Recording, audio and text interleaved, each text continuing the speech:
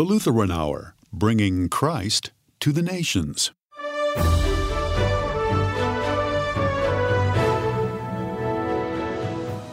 In a World War II internment camp, author Langdon Gilkey observed how people used their common gifts to keep hope alive until an unexpected gift threatened to tear the community apart. Even saintly folk will act like sinners unless they have their customary dinners.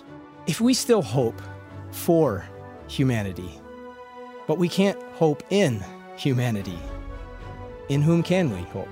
Stay with us for today's message by Dr. Michael Ziegler, next on The Lutheran Hour.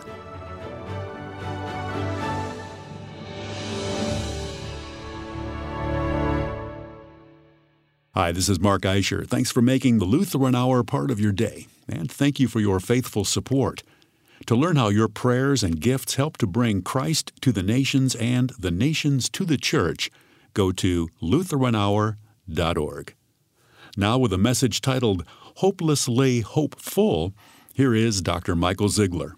In North China, 1943, crammed behind an electric fence in a small prison camp with 1,000 other inmates, in barely sanitary living conditions, with never enough space to really stretch out, never enough food to ever really feel full, a 24-year-old philosophy teacher named Langdon Gilkey lost his faith in humanity. He lost faith in the ideal human community. He lost faith in the goodness of human nature. He lost faith in the moral potential of the human individual. Langdon Gilkey was among the thousands of foreign nationals living in China when the Empire of Japan invaded the Chinese mainland in 1937, marking the start of World War II in Asia.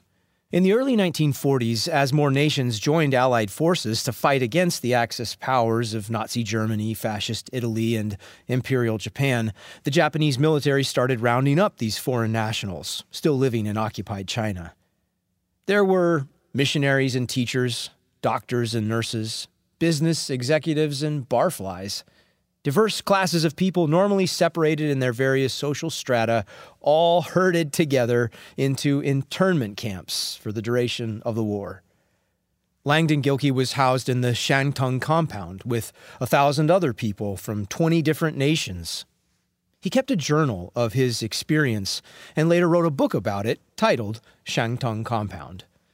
This fascinating book about the mysterious nature of people under pressure opens with a quote that captures Langdon Gilkey's discovery in the internment camp. It says, "Even saintly folk will act like sinners unless they have their customary dinners." In other words, we aren't the good people we'd like to think we are or pretend to be.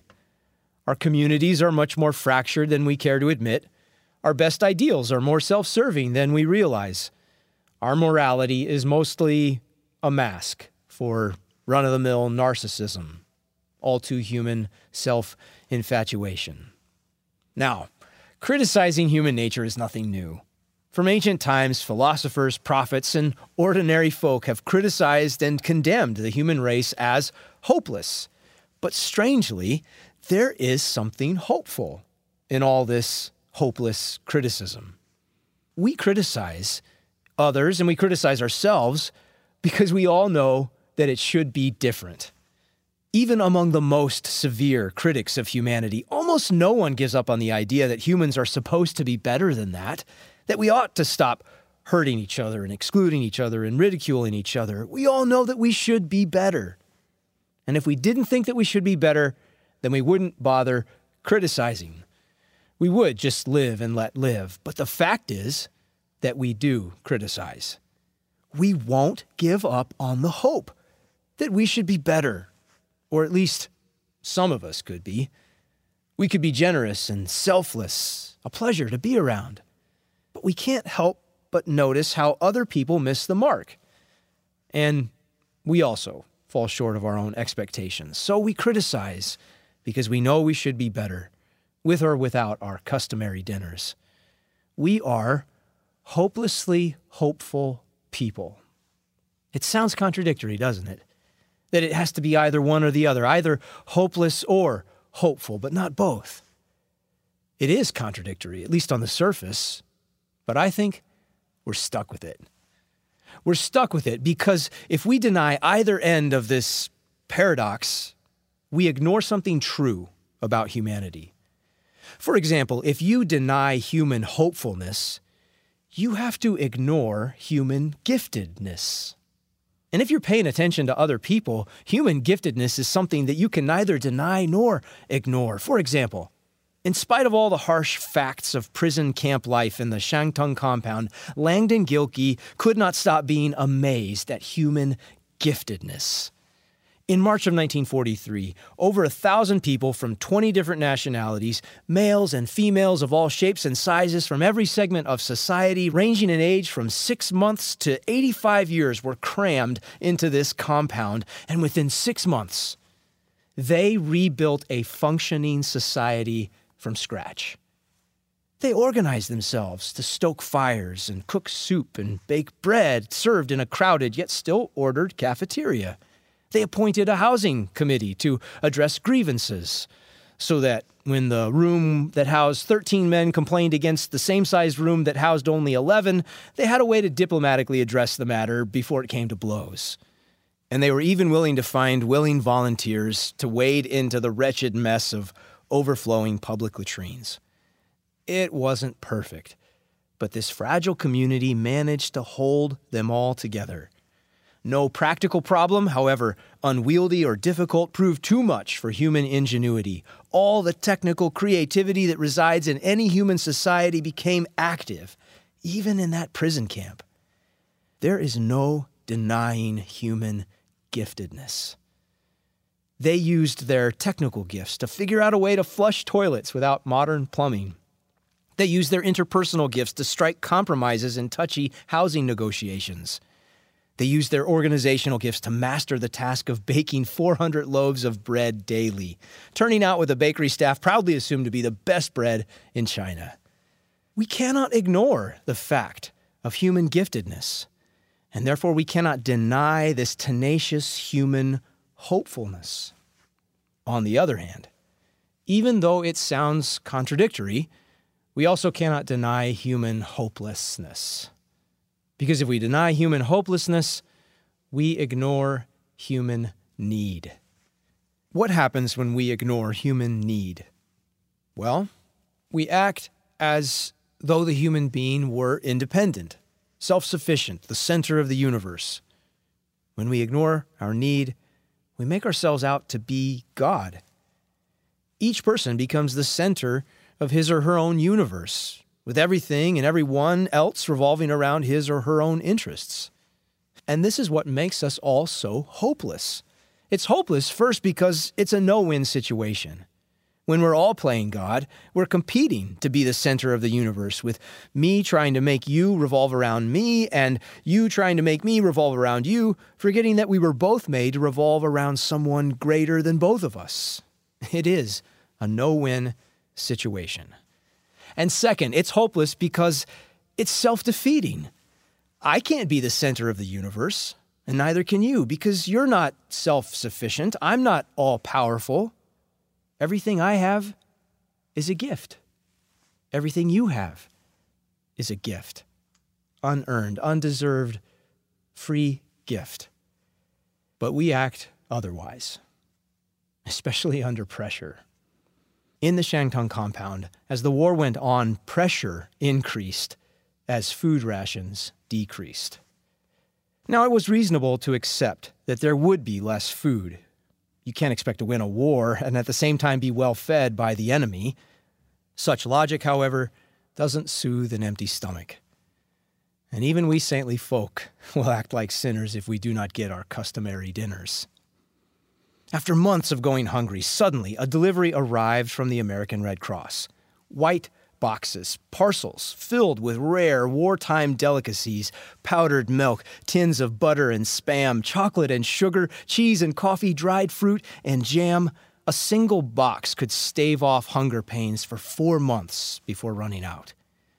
The whole camp was ecstatic with joy over the anticipated distribution of these parcels. There turned out to be over 1,500 white boxes, enough for every person in the camp to get at least one. But then someone raised an objection. But these are from the American Red Cross, aren't they? They're for the Americans. Now, there were only 200 Americans in the camp. The rest were from other allied nations. And if the boxes were only for the Americans, that meant that each American would receive at least 7 boxes apiece. And after some calculating American did the math and saw those foreigners prowling around their prized parcels, the Yankee voice hollered, "That's American stuff, and you lousy spongers aren't going to get a bit of it." Thankfully, someone suggested a plan that seemed fair enough. All the non-American inmates would get 1 parcel. But since it was the American Red Cross, every American would get 1 1/2 parcels. The next morning, however, the Japanese camp commandant posted a notice. It read, "Due to protests from the American community, the parcels will not be distributed today as announced." See, an inner ring of Americans, fearing that they might get shorted, had appealed to the commandant. They argued that these boxes were American property and they belonged to the Americans. Every American was entitled to their 7 boxes. The commandant said he would bring the decision to his boss in Tokyo. As the camp waited for an answer, the hostility, jealousy, and self-righteous indignation of 1,500 hungry humans boiled over. And young Langdon Gilkey, once an optimistic believer in the goodness of humanity, came face to face with unmasked human hopelessness. A week later, the order came from the commander in Tokyo. Each internee, regardless of nationality, would get 1 parcel.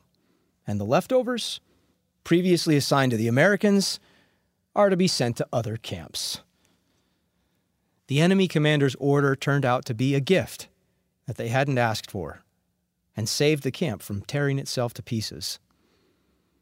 Another unexpected gift turned up, buried under the pile of parcels. There were 200 pairs of boots, a gift from the South African Red Cross. But there were only 2 South Africans in the camp. So the 2 of them got together and posted their own notice. It read, "Due to the precedent that has been set, the South African community is laying claim to all 200 pairs of boots donated by their Red Cross. We shall wear each pair of boots for 3 days to signal our right to what is our own property, and then shall be glad to lend some out, when not in use, to any non-South Africans who request our generous help." Seeing all this, 24-year-old Langdon Gilkey lost his faith in humanity, but not his appreciation for our sense of humor. If we still hope for humanity, but we can't hope in humanity, in whom can we hope? I started seriously asking this question when I was 20 years old. I was just a bit younger than Langdon when my faith in myself fell apart, when I saw the ugly parcel hoarding truth about myself. I'm not the person I want to be or pretend to be. I'm bound up in my own self-interest. Who will save me? Who will set me free? Someone pointed me to Jesus of Nazareth, to his story in the Bible. From the Bible, I learned that God created us because he wanted to share his gifts. No one made him do it. No one asked for it. There was no higher commander to force God's hand. God simply gave. God shared because that's what God does. That's God's nature. Jesus revealed the nature of God. He said that he is the eternal Son of God, that he's always existed with God, his Father, and the Holy Spirit, and that the 3 of them are one. They share everything. Always have, always will. And then God created. God created us to be generous like him. But something went wrong.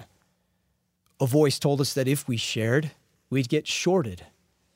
It whispered to us, each separately, that we ought to be the center of the universe. And we believed it. And so began our hopeless captivity. But God kept giving his gifts. He gave a promise to Abraham. He promised even to give himself to be the gift for his people, for all people, the gift who never runs out. And then one day, God really did it. He gave himself. He gave his son, born among the daughters and sons of Abraham, to people like us, people who were not as good as they wanted to be or pretended to be. Jesus grew up among them. He shared God's gifts with them. But his sharing got out of hand, from their perspective anyway. Jesus shared with spongers, with people who didn't deserve God's generosity. And that old greedy voice whispered again, "If he goes on like this, you'll get shorted." So they put a stop to it. They had Jesus killed, crucified on a cross. But even there, God kept giving. Turns out not even death can stop God's generosity. Jesus became the gift who never runs out, the gift we didn't ask for, the one we needed. Jesus is alive, risen from the dead, and he wants to share his life with you. He wants to give himself to you. Trust me, he says. Be baptized into my people, he promises, and you'll never be shorted.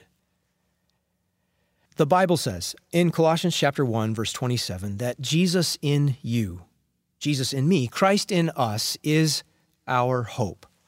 Jesus is the hope of glory, of abundance and generosity. The good news of Jesus Christ is not just that he will set us free, not just that he will end this hopeless prison camp life, not just that he will one day return and restore all God's good gifts to us. That is the good news, but there is more. The good news for all who trust in him is that Jesus is the gift already in us. He is alive in us, and so we are called Christians, people with Christ in us. And because of Christ in us, we cannot deny human giftedness, and we cannot deny human need. We are hopelessly hopeful in Christ, decentered out of our own hopeless situation, recentered on him. That means we lose ourselves. We die to ourselves. We become less so that Christ can become more. This may be the last and greatest test for the Christian. That old voice comes back again. If you lose yourself, what will you have left? It is a terrifying question.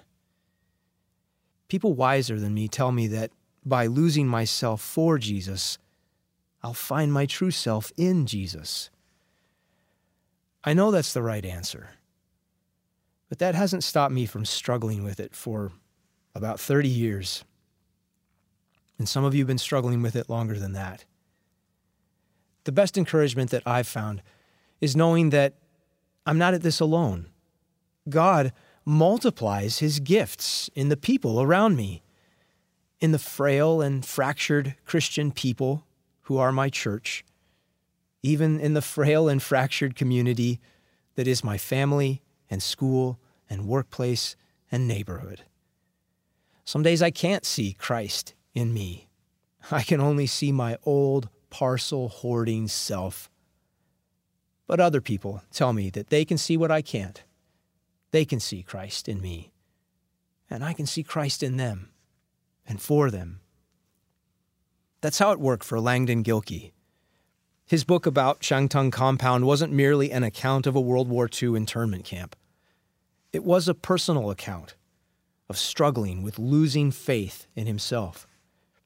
As he shares his story, he does much philosophizing and invokes a lot of abstract language about God. But at the end of it, Langdon, like the rest of us, is struggling with losing himself to Jesus.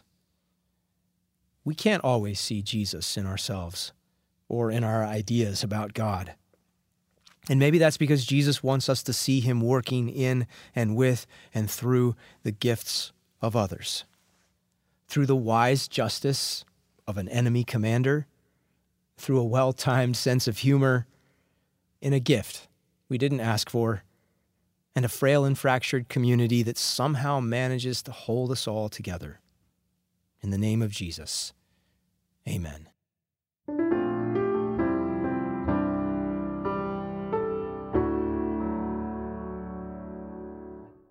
You're listening to the Lutheran Hour. My hope is built on nothing less than Jesus' blood and righteousness. No merit of my own I claim, but wholly lean on Jesus' name. On Christ the solid rock I stand, all other ground is sinking sand. When he shall come with trumpet sound, oh may I then in him be found, clothed in his righteousness alone, redeemed to stand before the throne. On Christ the solid rock I stand, all other ground is sinking sand.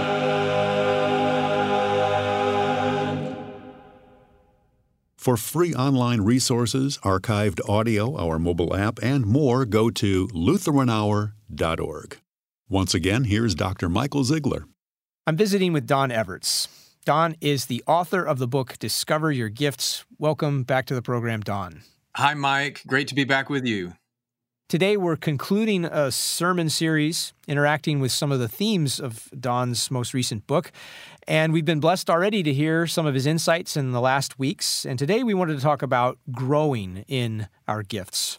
Don, in your book, you use this phrase, developmental posture. What does that mean? Why is it important? Yeah, a developmental posture is like you have this lens on yourself and on other people that we are all growing. We are all being developed over time by God, by other people, by experiences. I should be mindful and thoughtful about how to get more experience using those gifts, how to get better at using those gifts. And where I have more experience with them, I can look to help other people develop their gifts as well. The book Don is talking about is drawn from biblical insights, biblical assertions, but also research. We interviewed lots and lots and lots of people. So Don, what was a research insight that was interesting or exciting to you in this area in growing in our gifts? Yeah. So one really encouraging thing was how interested people in younger generations are in discovering their gifts and having their gifts developed. When we chart across generations, one of the things that really popped was that young people are interested in this. They want help discovering their gifts. They want help developing their gifts. And even we did research among Christians and among non-Christians. Christians and non-Christians, and I was surprised by this, but it's very encouraging, are open to discovering and developing their gifts in the context of a church. I find that to be really, really encouraging. That is. So often you hear people talk about in the church, what can we do to get more young people? And it usually conversations revolve around changing the music or changing the vibe or whatever. But you're saying just mentoring young people and being in care for them and invest in them, that could be really a strong pull. That's right. There are some discouraging things in the stats too, which we could take as like opportunities. That there are people, women on average report having their gifts developed by others less than men. People who are lower socioeconomic situations report having less help developing their gifts. People who have less education report the same. So it's not only that like churches should be interested in helping people develop gifts because it'll attract young people, though I think that is a real opportunity. There's also a way that we can step in to be lifting up people that maybe aren't being lifted up or developed as much as everyone else. How could a church be a place that's devoted to developing gifts in people who are coming into the doors? There are all sorts of leadership roles, organizational roles, financial roles that we can be coaching and helping people take on, rather than the people on staff at the church are the ones who lead or do everything. The other place is to just offer community-wide training on discovering gifts. So I've known of churches that have taken our Every Gift inventory and some of the research around common gifts and had held community events. Come discover something about your gifts. People are interested in that. So it's not just people coming into the doors, but people that Christians rub shoulders with out in the community seeking common good. That's also a place, or maybe the primary place, where gifts are developed. That's right. And helping people embrace apprenticeship again. Like, I want to help you. I think you have teaching gifts, and I want to help you develop those gifts more. And I'm going to coach you. I'm going to have you watch me. I'm going to have you teach. I'm going to give you places to do that. And then I'm going to evaluate and push you. Church isn't a place for them to just come consume and be entertained, but they're seeing it like, this is a place where I can be developed and use my gifts. Thank you so much for being with us, Don, and for the work that you've done with Lutheran Hour Ministries and for the church and for the world. Well, you're very welcome. It's great to partner with you, Mike.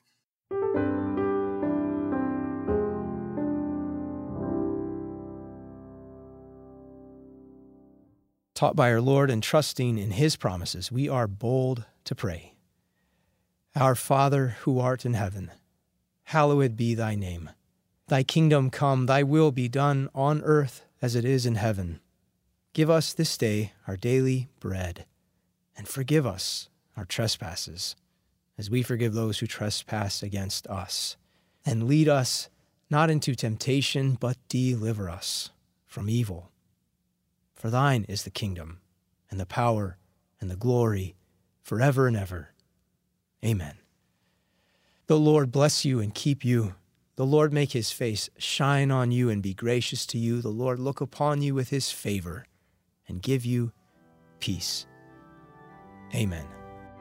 The Lutheran Hour is brought to you each week through the support of our faithful listeners. We rely on your prayers and gifts. To learn how you can support and extend the worldwide outreach of the Lutheran Hour, go to lutheranhour.org.